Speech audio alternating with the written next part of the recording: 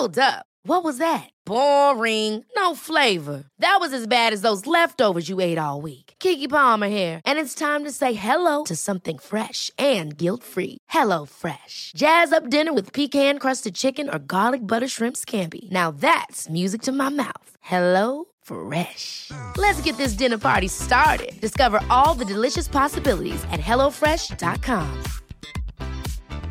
Planning for your next trip? Elevate your travel style with Quince. Quince has all the jet-setting essentials you'll want for your next getaway, like European linen, premium luggage options, buttery soft Italian leather bags, and so much more. And it's all priced at 50 to 80% less than similar brands. Plus, Quince only works with factories that use safe and ethical manufacturing practices. Pack your bags with high-quality essentials you'll be wearing for vacations to come with Quince. Go to quince.com/trip for free shipping and 365-day returns.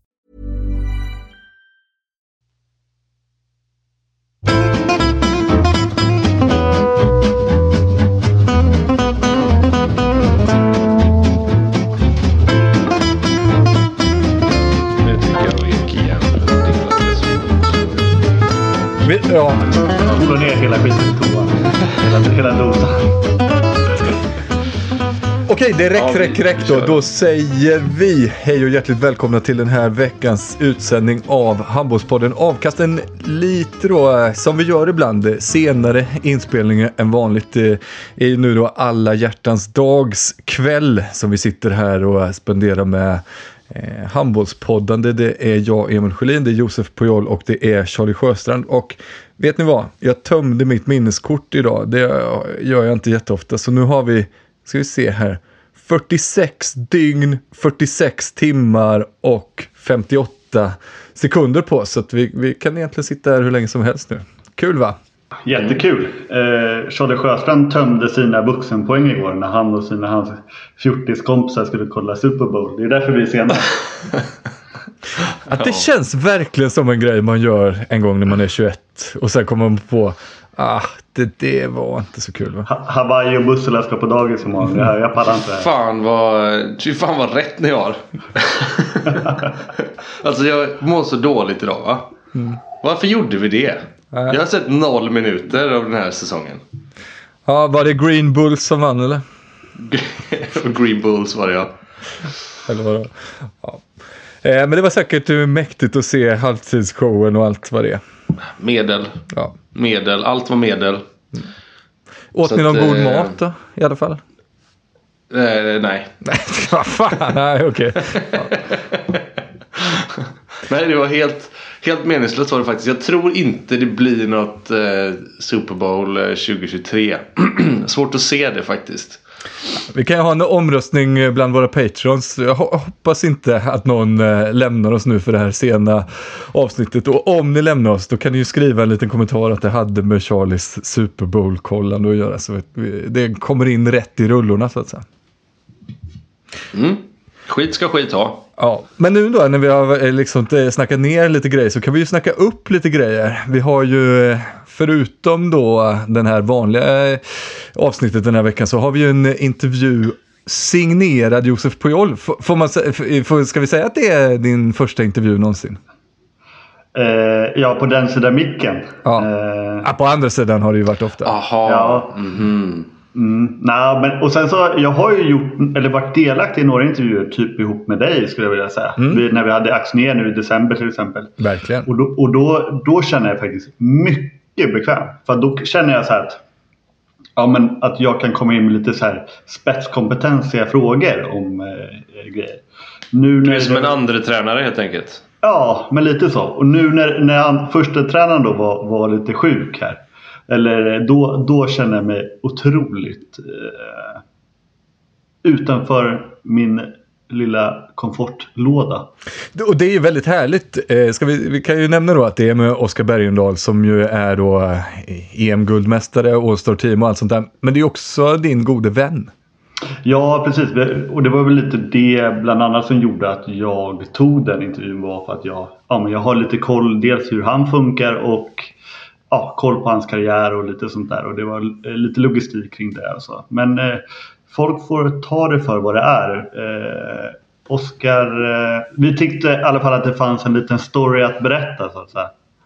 Det var också mycket gulligt för grejen med dig, eller så som jag och jag tror nästan alla andra också lärde känna dig när du gjorde entré i offentligheten, är ju som en person med ganska gott självförtroende liksom, och ganska säker på sig själv. Det är liksom inte mycket tvivel liksom på den grejen. Och därför var det extra kul att höra dig göra en grej där du var lite gulligt nervös faktiskt. Och du ska ha en jävla eloge för det, tycker jag. Det var modigt av dig att göra någonting nytt. Och jag kanske... Är du stolt över mig? Ja, det får jag fan säga det. Jag tycker också att intervjun var ganska bra. Men den kommer någon gång i slutet på veckan här, torsdag eller fredag eller så. Så där kan ni hålla utkik alla Patreons. Ja, det blir nog... Jag tror att det blir någonting. Hoppas att folk uppskattar det.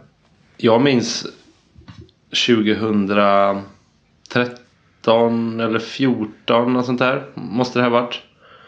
När jag var i RIK minns jag att var det ett längre reportage på någon av antingen SVT eller TV4 om Josef Pujol. Där han sa att mitt mål är att bli seriens bästa mittnia, och det tror jag att jag kan bli också. Då skrattade jag gott. Men den självsäkerheten, alltså redan då menar jag, då var det då 21 liksom. Så att absolut en självsäker herre i vanliga fall, och du blev ju det med en av seriens allra bästa. En gång i tiden. Kan tyvärr inte leva på... Jag tror du hade varit en av seriens bästa mittnior om du kom hem nu med. Ja, tack. Topp 10 i alla fall. Ja. Det får vi fan hoppas i alla fall. Finns det 11 ens? Finns det 11 mittnior i den här serien? Det är i alla fall typ 14. Ja, jag tror vi kommer komma tillbaks lite till att du sitter på andra sidan intervjumicken i det här avsnittet. För en grej jag gjorde när vi var sent ute med det var att jag bad lyssnarna skriva in lite önskemål och förfrågningar om vad de ville höra. Och några av de grejerna är sånt där jag kommer ställa ganska raka fråga-svar-grejer till dig och Charlie. Så att det är ännu mer än vad vi brukar ha det. Lite så att jag kommer fråga er grejer och ni får svara helt enkelt. Ska vi också passa på att teasa lite att nästa vecka kommer vi köra lite allsvensk special, eftersom vi har i alla fall nu, jag vet inte om det fortfarande kommer vara så då, jo, men det måste det ju vara, serieledande tränaren Tony Johansson i OV Helsingborg som har lovat att susa förbi en sväng. Det ska bli jävligt spännande och intressant. Det har ju hänt en del i allsvenskan. Vi kan ju spara det stora snacket till nästa vecka när vi har en expert i det, alltså ordets rätta bemärkelse vad det gäller allsvenskan med oss. Men det har ju svängt lite där. Amo var ju klara i november redan för handbollsligan. Nu ligger de bara 2 i allsvenskan. Så att inte hur de ska lösa den ekvationen. Men är det inte du som brukar säga det, att med det spelarmaterialet så kommer Amo alltid vinna serien ändå, eller?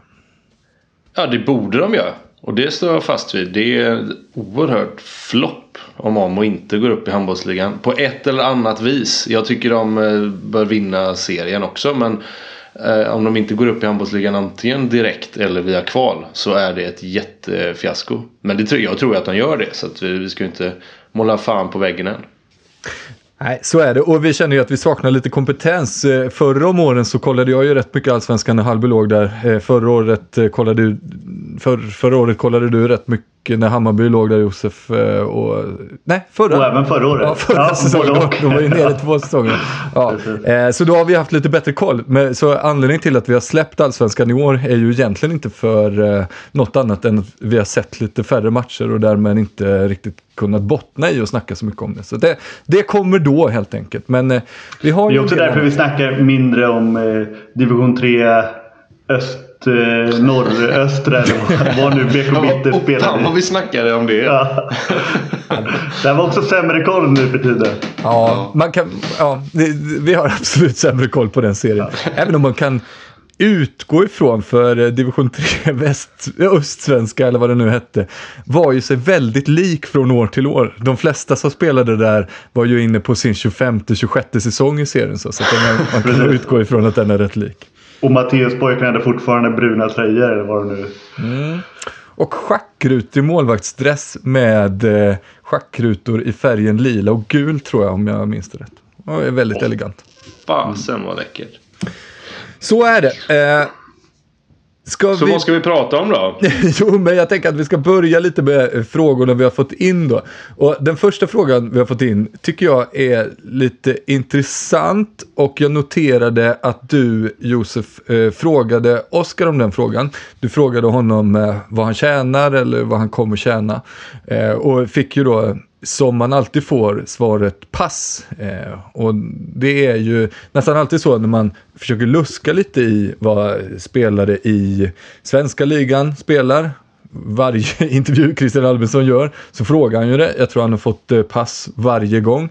Det är ju lite samma när vi har varit inne och snackat löner utomlands. Ibland sipprar de ju ut. Det finns ju ibland uppgifter som är mer eller mindre bekräftade. Men det är lite lurigt. Jag skulle säga att jag vet inte riktigt heller. Men eftersom ni båda har spelat i det som då var elitserien, nu varit proffs i lite olika ligor och har bra koll på handbollsligan, så tänkte jag att vi skulle prata lite löner utifrån det som ni vet, eftersom ni har varit spelare i ligorna. Så då vill jag fråga er, den första är en rak fråga så här.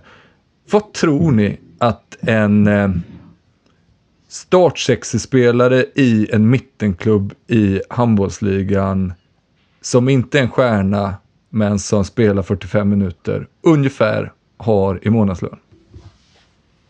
Du har ju ett namn i ditt huvud. Ja, precis. Det blir ännu roligare om vi säger någons namn. Ska vi säga då... Nu är det svårt att veta nästan vad Johan Nilsson, högnia i Alingsås, eller? Ja, men Var ligger de? De ligger väl typ 5 ja, men det är ett ganska bra namn, ja, tycker jag. Ja. Charlie? Jag tycker så här om handbollsligalöner. Det är faktiskt en av få där jag känner att jag har ganska dålig koll. Och det är typ endast av den anledningen att jag har ju alltid spelat en klubb, eller jag har insyn i den klubben som kanske alltid har betalat sämst, men i alla fall en av dem. Medan Charlie, som ju har fler klubbar, svenska handbollsklubbar på sitt CV än vad många har kalsonger i byrån i veckan. Ja, något åt det hållet i alla fall. Jag tänker att jag Charlie är väl den enda som har spelat i alla klubbar i elitserien. Det är väl, jag var ju före min tid. Jag tänker att jag var en oerhört modern handbollsspelare. Det är ju vanligare idag att folk har 3-4 klubbar. Eller? Det tror jag. Det är svinmånga som har spelat överallt i Sverige nu. Ja, det säger magkänslan också. Jag tror att Johan Nilsson har mellan 25 och 30 000 i månaden. Tror du det? Tror jag. Ja. På grund av att han har varit där så länge och han är lagkapten. Ja, i och för sig, han kom tillbaka lite på nåder i och för sig. 20 då. För att jag tror definitivt hans sista år där innan han la av, så att säga. Då låg han på de nivåerna, tror jag. Ja, jag kan ju säga jag kan ju sätta ner näven och säga en siffra. Jag vet ju inte heller. Nej, såklart. Men det var ju faktiskt på så sätt ett lite dåligt exempel. För det kan vi också ta egentligen för folk som inte... Alltså det är ju så jävla logiskt när man tänker efter. Men det är ju likt alla andra yrken, så är det ju väldigt ojämnt per position. Och just Johan Nilsson var ju vänsterhänt högernia, vilket ju ofta är kanske ihop med målvakt den dyraste positionen, skulle jag säga. Om man pratar generellt. Även vänsternia går ju in i det.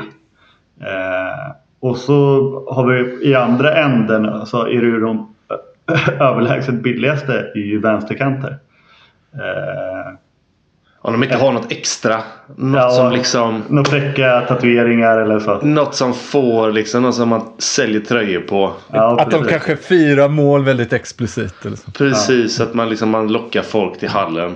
Då kan man få en jävla... Men tror ni... Jag frågar vidare i samma kategori då. Om vi säger då 20, 25, kanske 30, där i det här.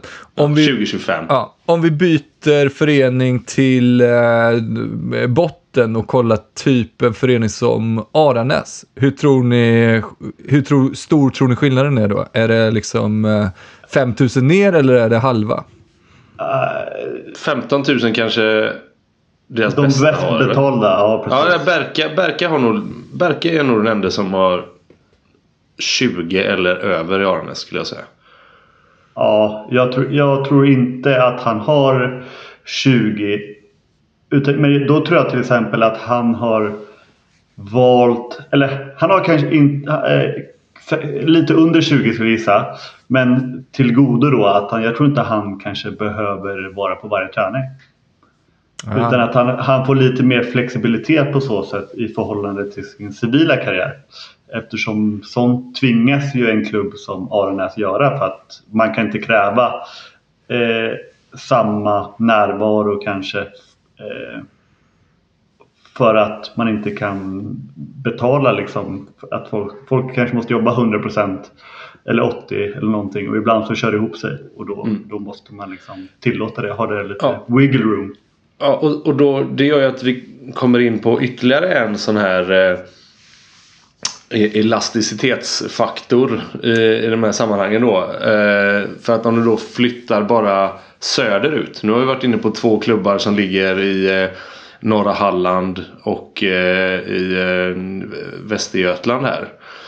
Om du flyttar ner till de som ligger just nu allra sist, IFK Ystad. Där har ju en målvakt som inte ens... Ja, där har ju en målvakt dubbelt så mycket betalt som Daniel Bergqvist har. Direkt. Och det hade han alltså, inte för att han är dubbelt så bra, utan för att där finns lite andra pengar. Och då är ju inte IFK Ystad de som betalar bäst löner i Skåne på något sätt. Men en målvakt där har 40. Ja, alltså här känner jag faktiskt att det inte riktigt bottnar. Men alltså jag fattar ju att Primoz Prost. Ja, det är inte Primoz jag pratar om. Nej, men han har ju en trevlig lön liksom. Inget snack om det. Och där, det är ju inte så att han spelar ju inte i IFK Ystad bara för att typ han känner Pedersen. Nej, precis, av någon annan anledning än pengar typ. Alltså det finns såklart specialfall, men utländska spelare i alla fall i den åldern, han hade ju spelat i Rumänien om han hade tjänat 500 euro mer typ. Och det är ju gött att veta vad den där brassen fick som var inne med. Okej, en sista mer av honom i en eventuell intervju senare i veckan. Ja, precis så. Men jag vill också upp och nosa lite på premiumsegmentet då. Om vi liksom kollar IFK Kristianstad, Sävehof, Ystad IF, som jag gissar är de 3 föreningarna med högst lönestruktur. Vad tror vi att en mittnia startspelare känner där då? Ja. De bäst betalda om vi tar Ystad och Kristianstad, så tror jag att de ligger runt 50-strecket. Det finns vissa som det finns vissa som är uppe och nickar på mer än det. Och det är ju ingen idé att vi liksom försöker hymla med vilka det är. Det är en sån här vedertagen sanning att har 70 eller 80 000 i månaden, och det har ingen aning om sanningshalten i det, men det är en sån som man har hört från jag har hört det från så många olika ställen, så det är så här, antingen så har det gått rundgång i det ryktet, eller så ligger det någon sanning i det. Ska ligga på upp mot 60 tror jag i månaden. Det är samma där. Det har jag hört från 2 av varandra oberoende källor. Hur nog oberoende man kan vara av varandra i handbolls-Sverige med tanke på den ankdammen det är. Så att det kan vara exakt samma källa. Men jag har hört det så många gånger. Så att då men det är 2 som sticker ut. På min tid, och då pratar vi ju liksom 7 år tillbaka, 7-8 i den lilla tiden jag var i Kristianstad. Då snackades ju om Lars Möller Madsen, Darko Martinovic. Just det, han var fin. Den bosniska högernian. Precis, och då var det ju så här löjligt rykte som gick att Lars Möller Madsen, han har 70 000 i månaden. Nej, han har 70 netto i månaden efter skatt. Tack. Och det var så här, det är helt sjukt.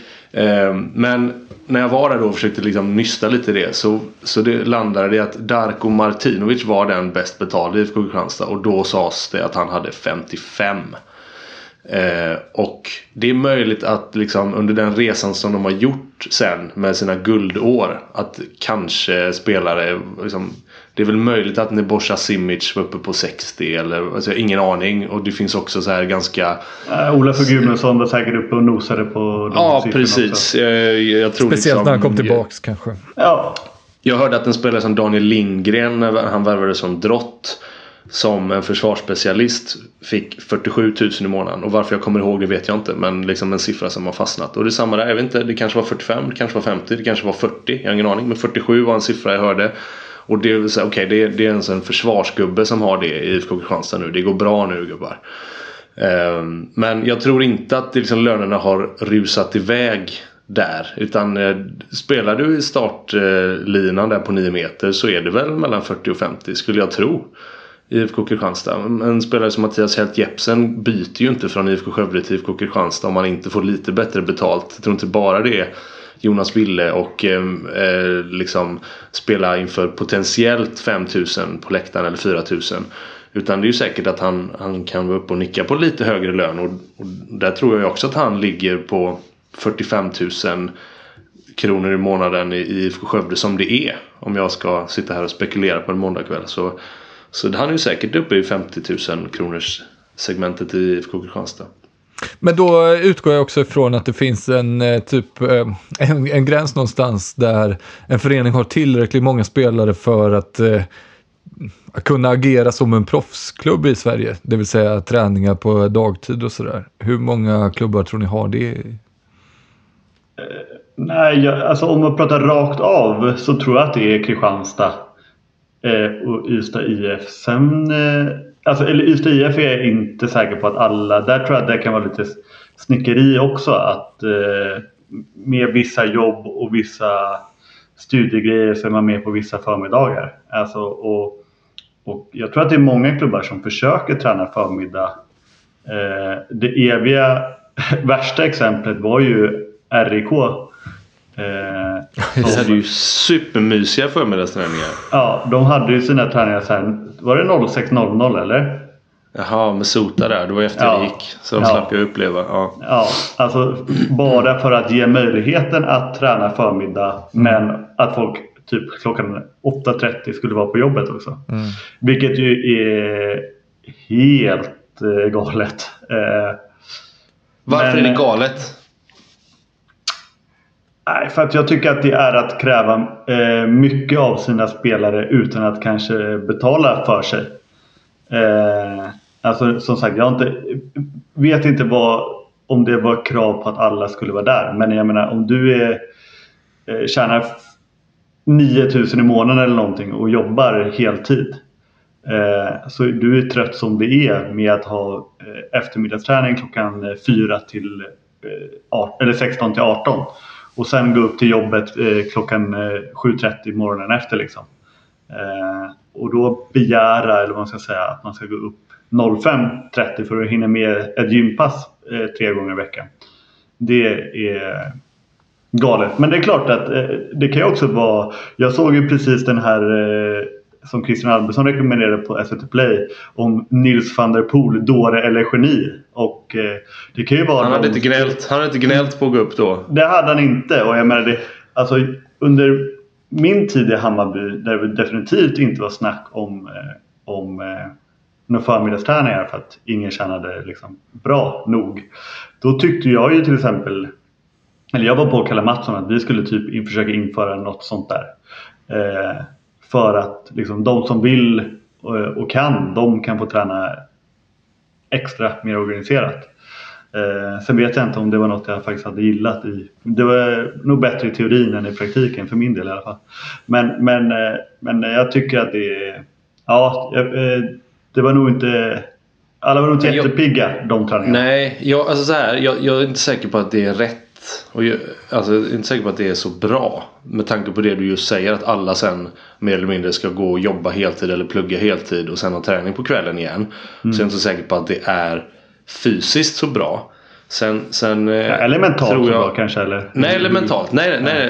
Precis. Men jag tror, men liksom att det är så här, det kan ju vara det beror lite på om det är så här, premissen för att skriva på ett kontrakt är att bara så du vet så tränar vi här och här. Då är det ju inte, jag tycker liksom inte att det är så här moraliskt fel för att de har 9,000 i månaden. Nej, nödvändigtvis. Jag håller med. Nej, utan det är mer så här, i den här klubben så gör vi så här. Vill du vara med på det? Däremot om det är, jag har ett kontrakt och så helt plötsligt hittar någon på att nu är det träning klockan 6 och du måste vara med. Då hade man ju känt lite så här. Okay, men garanterat halva laget hade nog kontrakt när det en dag bestämdes det, och då hade de i alla fall säkert 10 spelare på kontrakt redan året efter. Kanske, men det kan också vara, alltså jag tänker på hur det var mina första år i Alingsås, när Alingsås hade gått igenom ett stålbad ekonomiskt och allt vad det innebär, men då, vi körde ju också dubbla pass, men det fick vi göra på kvällen. Det var ju inte heller så jävla gött att köra löpning och gym efter handbollsträningen.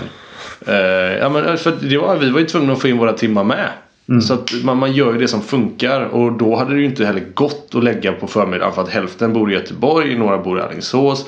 RIK hade väl, jag gissar att det var ändå ett gemensamt beslut någonstans som alla var med hälften på. Gick på studiegången eller vad det hette. Ja, men precis, de bodde där och jag gissar att de har sagt att hell no, jag tänker inte göra det här. Jag tänker fan, då gymmar jag en kväll efter träningen. Ja, då får du göra det, tror jag. Ja, det tror jag också. Och som sagt att kanske inte just 0600, men jag efterfrågade någonting liknande i Hammarby, just för att alltså, ja, i mitt fall då jag var typ 22 liksom och ville bli duktig.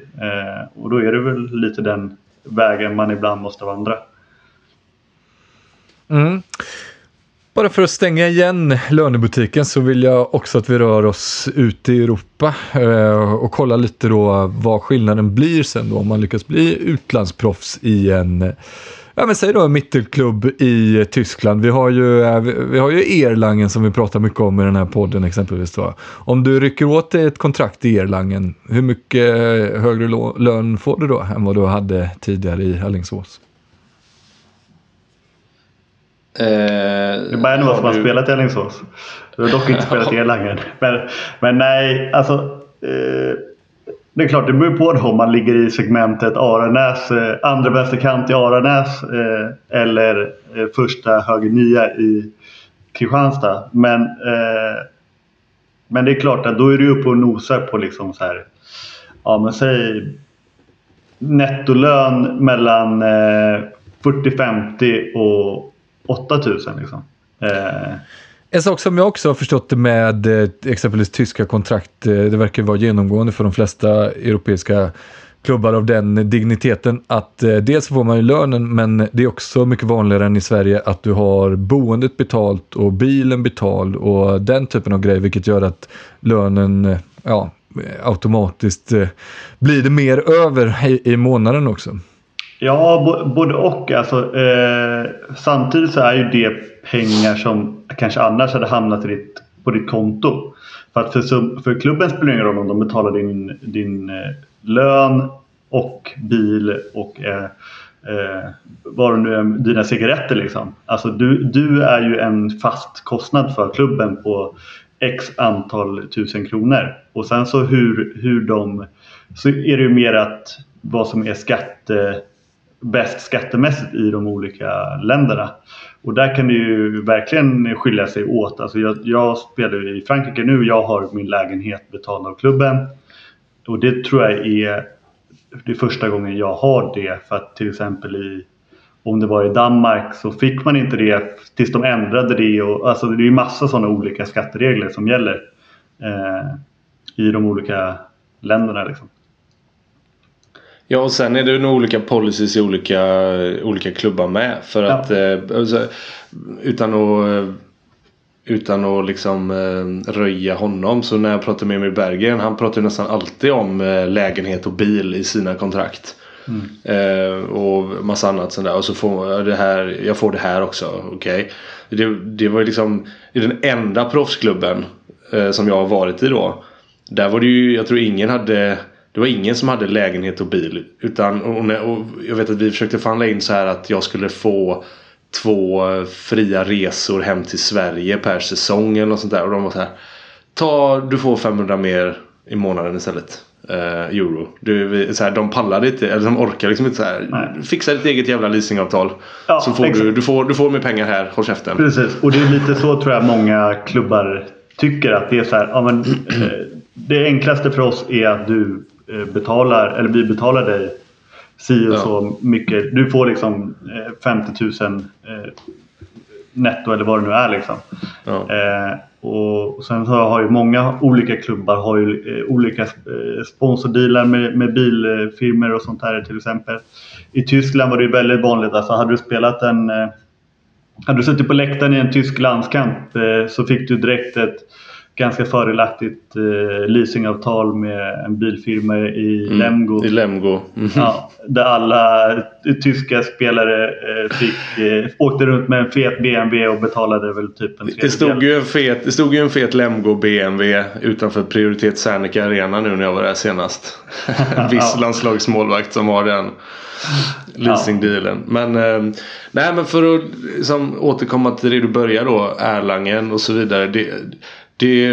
Det beror också på vilken, alltså så här, det är inte nödvändigtvis var klubben ligger i tabellen. Men om vi säger Erlangen och återigen Minden då, vi följdes ju åt från andra ligan och blev något slags konkurrenter där, gick upp samtidigt. Och Erlangen är ju ansedd att vara, alltså har ju givetvis förankrat sig i första ligan på ett helt annat sätt och är ju en kapitalstarkare förening.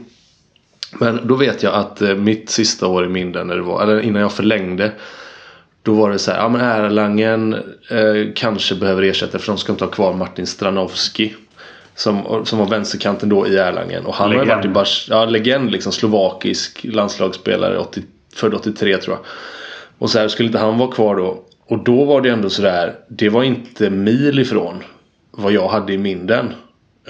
Och det var så här, ja men han ligger på den här nivån och då var det så här, men fan det är ju, jag kände så här, att jag blev nöjdare med min lön när jag hörde vad Stranovski hade i Erlangen, för jag tyckte också att han var en jävla legend och att Erlangen var en större klubb på alla sätt.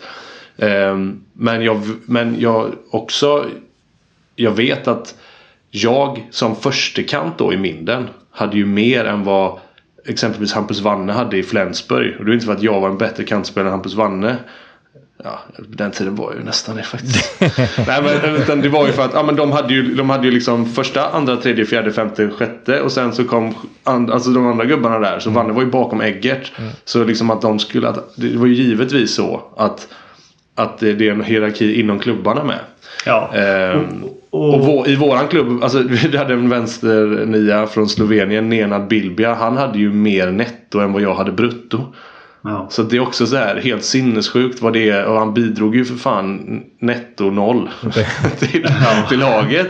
Så det är så jädra, det är precis utomlands som det här beror på alltså hierarkin, klubben, tradition, position, etta, tvåa. Och så här, unga spelare som kommer upp från olika eller egna leden oavsett land tjänar ju pissdåligt. För att de gubbarna behövs de också. Alltså, och nu tror inte Vanne till upp att jag säger det, men det fanns också en anledning till att Flensburg chansade på en 20-årig svensk vänsterkant då 2013. Alltså jag tror inte att nu är han väl världens bästa just nu då, men det tror jag inte ens att till och med ens de förutsåg när de värvade honom för 9 år sedan. Utan de ville ju ha en billig vänsterkant som kunde acceptera att sitta bänk bakom Anders Eggert, som då var kanske en av världens bästa vänsterkanter. Och sen var ju det en jävla möjlighet för Vanne och allt och så vidare, bla bla bla. Det var ju jättebra. Och han känner bättre nu.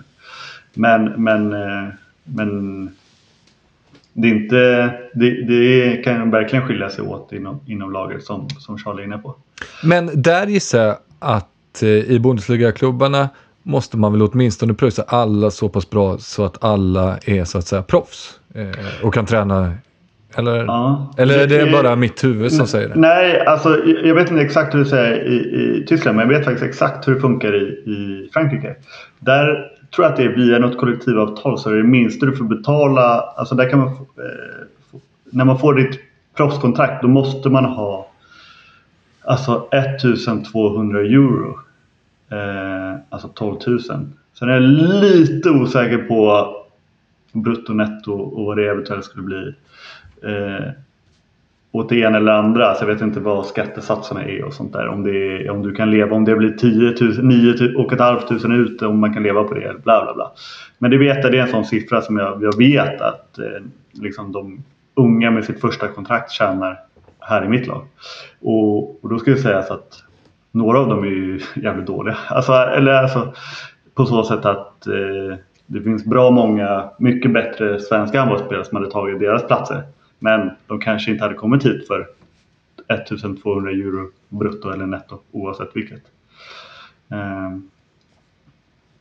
Så att, och det klarar man sig väl på. Alltså, jag slutade faktiskt jobba, eller jag slutade med heltidsjobb i Sverige när jag började tjäna, när jag hade 14 000 netto. För att då tyckte jag att det var värt det, och så var jag så pass ung så att jag kunde leva på det. Du räknade nettolöner? Nej, förlåt, brutto menar jag. Förlåt, brutto. Fan, vad jävla internationell. Ja, brutto. Nej, jag menar inte länge. Ja, och det är väl rimligt när man är 22, för då är det väl många av ens polare som kanske pluggar och har CSN, och det är väl i paritet med de siffrorna typ. Ja, precis. Och jag bodde väl i och för sig hem. Ja, jag flyttade. Ja, skitsamma. Men det var i alla fall liksom, då tyckte jag att jag klarade mig och tyckte att det var värt det liksom. Även om det kanske rent ekonomiskt inte var det mest intelligenta beslutet. Men det är ju en annan fråga.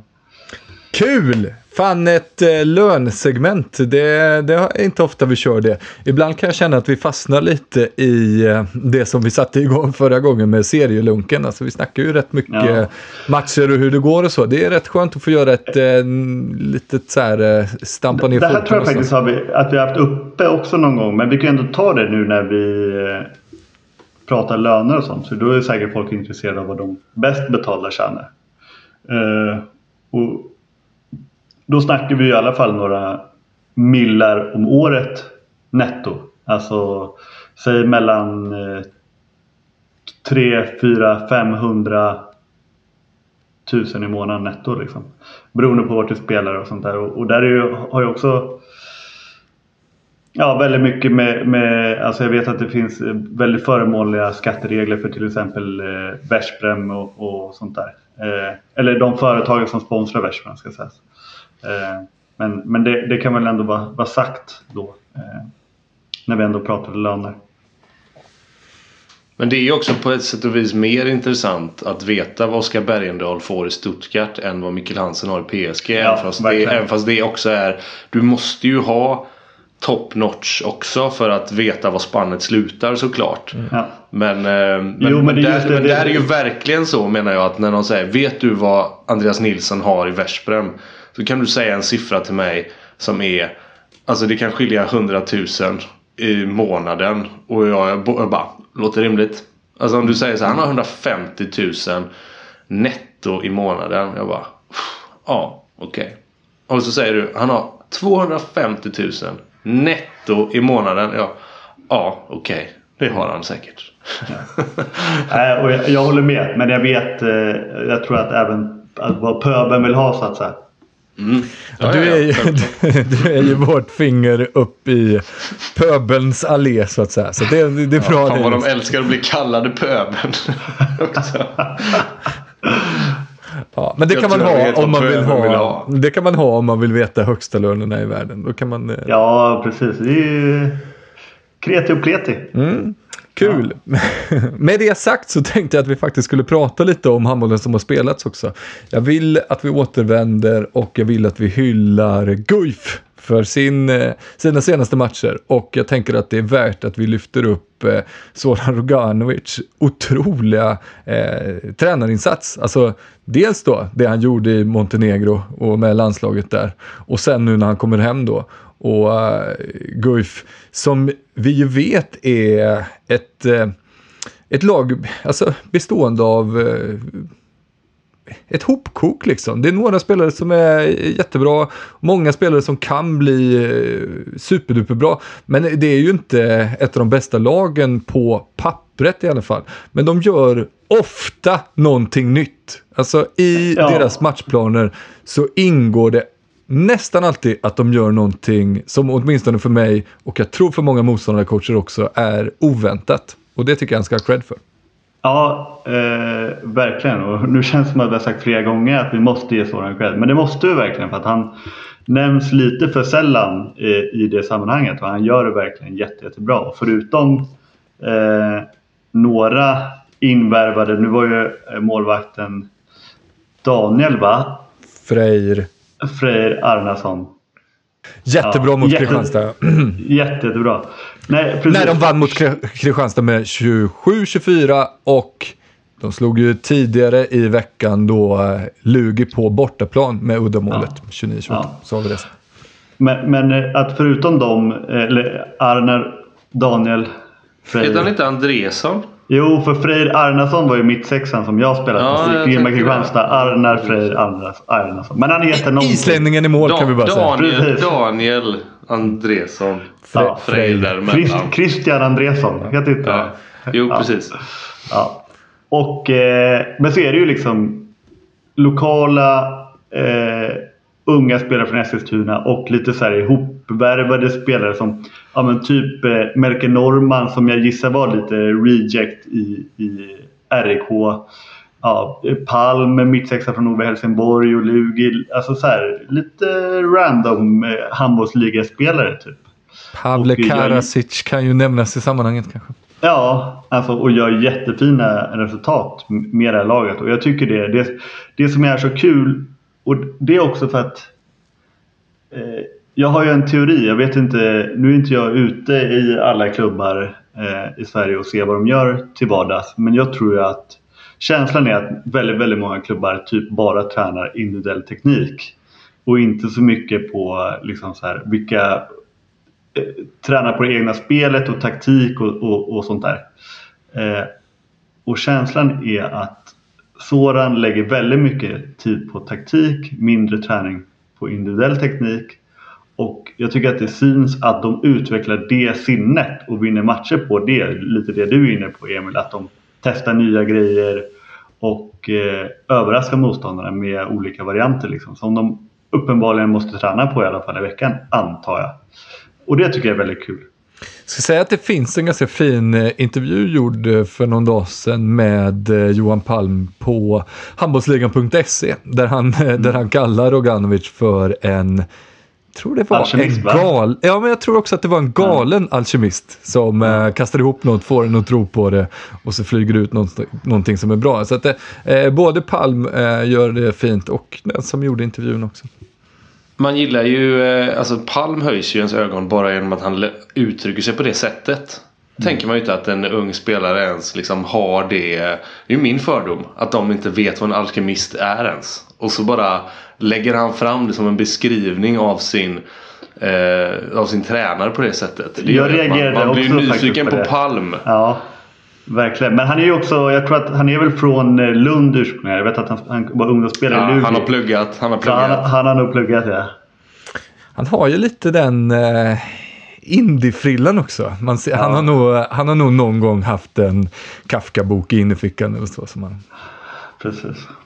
Ja, mycket elegant. Det ska de ha, Guif. Och i samma andetag som vi nämner att Guif slår IFK Kristianstad med 27-24 så kan vi också passa på att nämna att det var ett ganska skadeskjutet IFK Kristianstad. Och så kan vi säga det också. Att det kan nog möjligen fortsätta se lite knackigt ut för Kristianstad tills de börjar få tillbaks lite fler spelare. Ja. Och jag kan faktiskt, jag kan ta den lite ändå faktiskt. Men att Kristianstad påminde om Kristianstad när de var dåliga för något år sedan eller 2 eller vad det nu blir. Och att de spelade liksom väldigt fantasilöst och begränsat anfallsspel.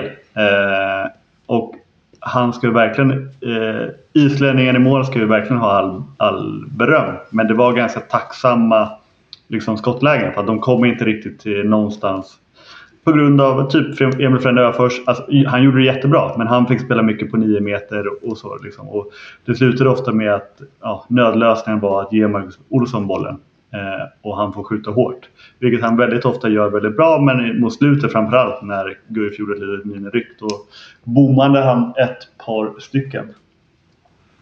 Jag kan inte fatta att jag är den som alltid tar upp det här. Men det är ju ändå så att de hade ju ordinarie vänsternia med i Marcus Olsson. De hade Anton Hallbäck med. Fran Döfors var med. Leo Larsson var med. Nej, men det de saknar då är ju Vasha Furlan. Alltså de saknar sin playmaker. Alltså det är så jävla... Ja, men det är så tydligt, va? Jag vill inte säga det. Men det var det enda jag tänkte på när jag såg matchen. Alltså det är så tydligt. Nu vet du det. Han är väl tillbaka lite smått, tror jag. Unge Larsson. Isak Larsson. Men han var inte med den här matchen, tror jag. Alltså... Eller var han det? Jag kan ju, för transparensens skull kan jag ju kolla matchprotokollet här och se om han är med på laguppställningen. Men det är han inte, ser jag nu. Så att han var inte med.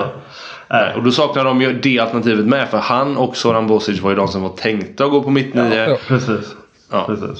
Ja, och det underlättar inte heller att Albin Selin skadade sig typ i första anfallet. Och Anton Hallén var uppenbarligen inte redo att spela 60 minuter på grund av den skada han återhämtade sig ifrån. Så att de tvingades att spela med Alfred igen på höger 6. Och det har vi inte sett sedan Charlie Sjöstrands glansdagar med Ostkroken. Det var inte konstigt att de trodde att det skulle gå lika bra som på den tiden. Det finns bara en. Men varför spelade inte han Leyman då?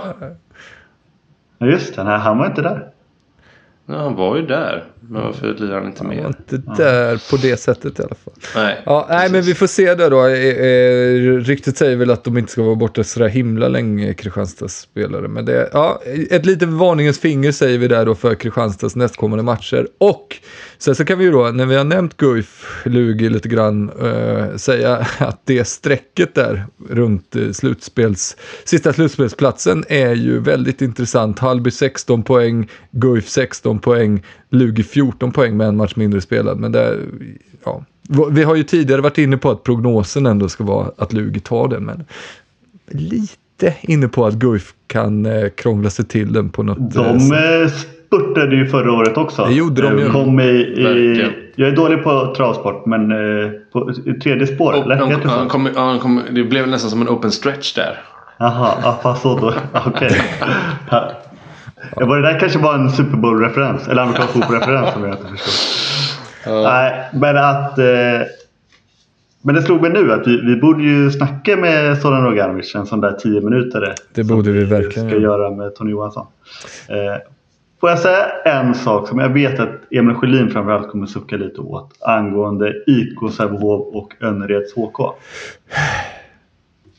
Jag vet inte varför jag suckade nu. Du får säga precis vad det är efteråt. För diskussionen är faktiskt... Du hörde lagen. Preventivt suck. Ja, men diskussionen är kring domaren nämligen. Ja, kör. Ja, nej, och jag vet inte riktigt vad jag vill säga med det. Men det säger någonting att i den matchen så fick ju det blev ett direkt rött i IK Sävehof. Spante, ja, precis. Spante som vi brukar berömma för hans fina försvarsinsats. Ja, och har ju varit väldigt fin även i andra änden av banan. Är ju faktiskt just nu. Om man skulle ta ut en startsexa bästa eller månadens lag, det gör väl i handbollsligan. Vad är det för månad? Februari. Då jävlar, jag tror Spante är med det. Skitsamma, det var inte det jag skulle prata om. Men att under typ 3 minuter, då utdelades det alltså 3 slag i ansiktet. Med 3 olika bedömningar. Alltså först fick Spante rött kort. Sen i anfallet efter fick Vettle Ek Aga 2 minuter. Och sen i påföljande anfall så fick Fredrik Tern ingenting. Stenbäcken 2 minuter. Vad var det? Stenbäcken 2 minuter, ja. Men det har väl någonting, har det inte det? Jo, det har det. Det har det verkligen. Diskussionen om att det är svårt att bedöma handboll är kanske tröttsam.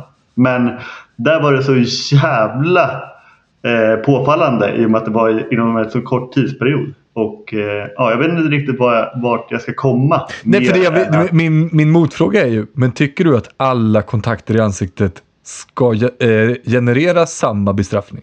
Är en hand som läggs upp, för det var vi ju inne på när vi pratade i början av säsongen, att det var för mycket nudd i ansiktet som gav rött kort. Ja, nej, och det är ju faktiskt min bedömning är att jag tycker att Spantes inte ska vara rött.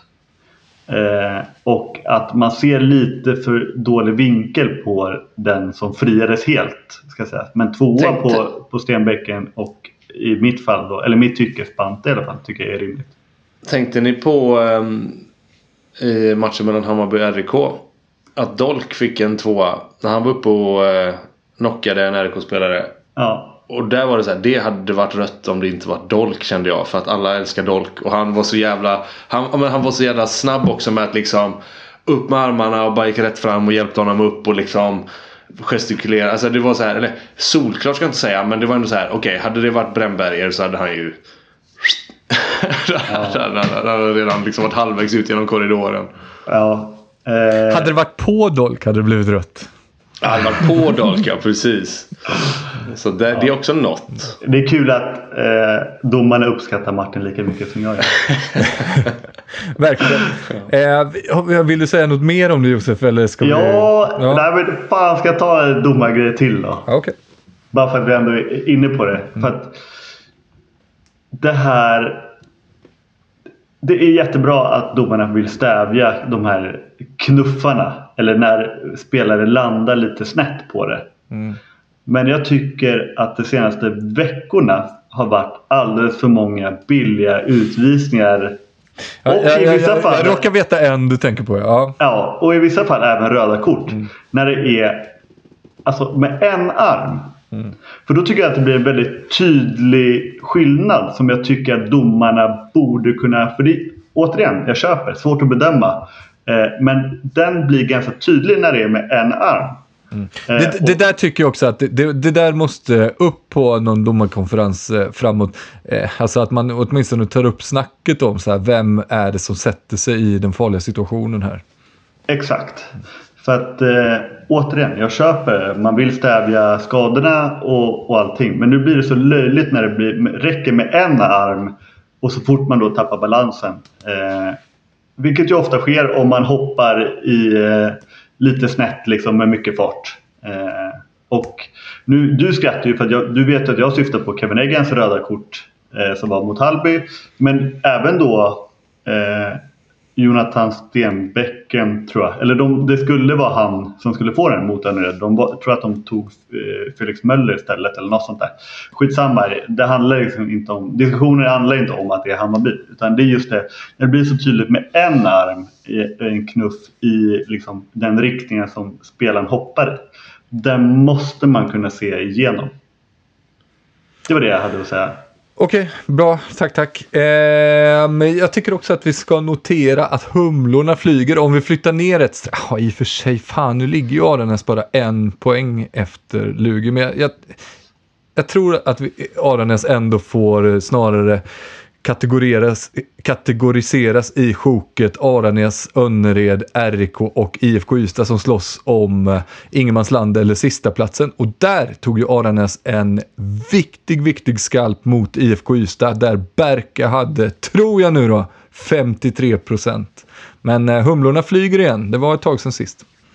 Alltså med tanke på att det var deras första seger på 13 matcher så är det väl helt rätt att lägga dem i det segmentet. Det var ju att de började säsongen så fantastiskt bra. 4 segrar inom loppet av en månad. Och men sen dess, det här var som sagt deras första vinst sedan 10 oktober. Så att det har ju inte liksom, humlorna har ju, ja, de trivs ju inte på den här årstiden, eller vad var det du sa, Josef? Ja, det är väl min teori att de dör väl om vintern eller någonting. Ja, så de går en varm vår till mötes här nu då. Förhoppningsvis för Kungsbackas stolthet. Ja. Men det är ju de här, alltså det är ju det, du pratar om slutspelsträcket, vi pratar om bottenträsket. Det är ju där är det ju, och runt kvalstrecket också naturligtvis, det är ju där det händer grejer nu. Alltså beroende på hur mycket tabellen haltar så pratar vi 6-7 möjligheter till att knipa poäng. Det är ju så mycket ångestmatcher, och att man då vinner mot en i det här fallet direkt konkurrent som också är så jädra viktigt. Det är ju en 4-poängsmatch i dess rätta bemärkelse. 8-poängsmatch om vi räknar med det. Ja, så det är, nej, det är fan starkt. Säkert att du vunnit på 12 matcher och så vinner du mot IFK Ystad när det är så här, fan, tänk att torska den också på hemmaplan. Då är det fan tufft alltså. Ja, det hade varit mörkt. Men det är lite ny energi in där. Jag såg någon intervju innan matchen där, tror jag, med Wennerholm, där de frågade honom så här, men vad behöver ni förändra och vad behöver ni göra annorlunda nu? Och han svarade ju kanske tvärt emot då vad jag föreställer mig att Roganovic hade gjort. För han var ju så här, ja, men vi tycker väl att det har sett rätt bra ut. Vi kommer ju köra på som vi brukar göra. Och så här, fortsätta tro på det. Jävlar, tänkte jag. Det här är vad jag inte hade varit nöjd om jag som publik som hejar på Aranäs hade hört det. Men nu gick det ju jättebra. Så att det... Ja, för det var ju lite... vi var ju... Eller Charlie framförallt var ju jäkligt kritisk mot Aranäs inför säsongen. Lägger den apan. Du sätter den apan på min axel. Det är sant att jag var det, men speciellt jag. Ja, men var det så? Jag tog också chansen. Jag har försökt vara på det lite i det här avsnittet, känner jag. Att jag ska fortsätta med det. Ja. Det är också, du kommer ihåg saker som inte jag gör, så du kan ju säga vad fan som helst. Ja, precis. Nej, men att Aranäs chockade ju oss alla. Framförallt Charlie i början av säsongen. Men det jag tycker är lite att de blev ju lite blottade på så sätt att det kom inte så mycket nytt. Aranäs var fortfarande Aranäs, och att om du klarar av att matcha dem i energinivå på deras hemmaplan framförallt, då är det inte så mycket mer. Så att just det svaret från Wennerholm förvånar det inte. Utan det är just det här kämpa, kriga till sista droppen. Personifierad av Filip Jonsson bland annat. Liksom. Och så tror väl de då uppenbarligen att det är det som ska lösa det. Nu började fan med bli dags att runda av det här avsnittet, men jag har 2 notiser kvar som jag tycker vi ska plocka upp. Och det ena är att jag tycker vi ska plocka upp att Lug slog Hör i Skåne-derbyt i SHE. Och det andra är att vi ska notera att Boden, som såg ut att vara en alldeles överlägsen serieledare i Allsvenskan dam, har börjat hacka betänkligt och nu till och med tappat första platsen och torskade mot Aranäs där, som är typ mittengäng med 17 bollar. Det kanske inte ser så kul ut i Boden. Kommer det sig att du håller så bra koll på damallsvenskan då? Det råkar vara så att jag har börjat följa damallsvenskan lite mer intensivt sen Hallby har mosat den serien. Har hur många vinster som helst i rad och ligger nu 1, och då är jag inte finare än så att jag börjar följa den lite mer noggrant. Tänk vad kul nästa säsong när det blir dubbelarrangemang i idrottshuset. Otroligt. Köpte exempelvis på det här alldeles bedrövliga och usla Solid Sport Tyresö AIK förra veckan för att spana in toppkonkurrenten. Oj, jädrar det. Det är hängivenhet. Jag har inte så mycket mer att säga om det. Det känns som att du är den som har bäst koll på damallsvenskan. Jag kan däremot flika in på den första notisen du sa där, att Emma Navne gjorde alltså 12 mål i den matchen. Där Lugi stred tillbaka ett Hör som vi uppmärksammade förra avsnittet för att de har kommit upp på den där topp 3-placeringen igen. Så att hon är ju också på väg bort från Lugi. Det börjar röra lite på sig där, både mellan klubbar och internt, så att det är väl inte alls det är väl rimligt att Emma Naune, som har varit så bra i flera år, är på väg bort. Och Lugi har ju också värvat en mittnia. Hjälp mig nu. De har värvat från Skuru, från Cornelia Dahlström. Så är det, ja. Så att det är ju säkert så det är tänkt där, ja. Ryktas väl också, sägs det, om Isabella Guldén. Man vet ju inte riktigt. Precis. Vi har ju kallat Navne för en, vad kallade vi en light Guldén, eller så att hon i sina bästa stunder påminner om Bella Guldén. Ja, då vill de ha the real deal då kanske.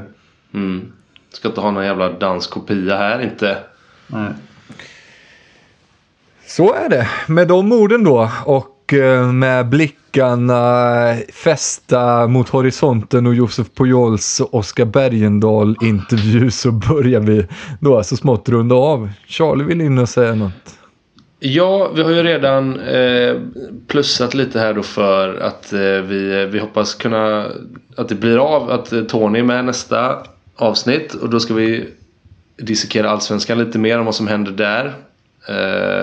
Amo, Helsingborg framförallt kanske, men också angående de här notiserna och tipsen du har fått från lyssnare. Så det är ju många som efterfrågar att vi pratar lite målvakt med tanke på Palicka och åldersstrukturen på våra målvakter och lite så, vad som kommer där bakom. Så det ska jag bara säga att det blir för långt den här gången, men det tycker jag vi tar nästa vecka, för det finns absolut att prata om. Det är helt korrekt, det står i notisblocket här. Jag tyckte det var en intressant frågeställning, men som du är inne på, det blev lite, lönesegmentet tog sin tid. Så att målvakter kommer vi tillbaks till nästa vecka. Och då tycker jag att sitter man redan nu och filar på en liten egen lista. Det här tycker jag är de 3 målvakterna i handbollsligan som ska ta över efter de målvakterna vi har i landslaget nu. Då kan man gärna skicka in den, och så kan jag gå igenom och kika lite vad vi får för nominerade. Jag kan redan nu... Ja, men och vi kan väl tillägga det, för att idag var du ute och vevade, men du frågade lite kring ämnen och så som vi kunde prata om, och det uppskattar vi alltid. Inputs, alltså det kanske inte alltid tas med så att säga, men om någon tycker att det kanske är något som triggar igång något, som det här lönesegmentet var ju lite kul att prata om. Jag tycker det gärna mer sånt konstruktiv feedback också, som att Charlie Sjöstrand är den här poddens motsvarighet till Borjan Djordjic. Jag fattar absolut inte vad det betyder. Men är det konstruktivt då? Jag fattar inte heller. Nej, men det är säkert beröm, tror jag. Det känns inte som att det är beröm. Kan du göra en Borjan-imitation? Jag kan inte det. Jag kollar aldrig på Viasat-studion.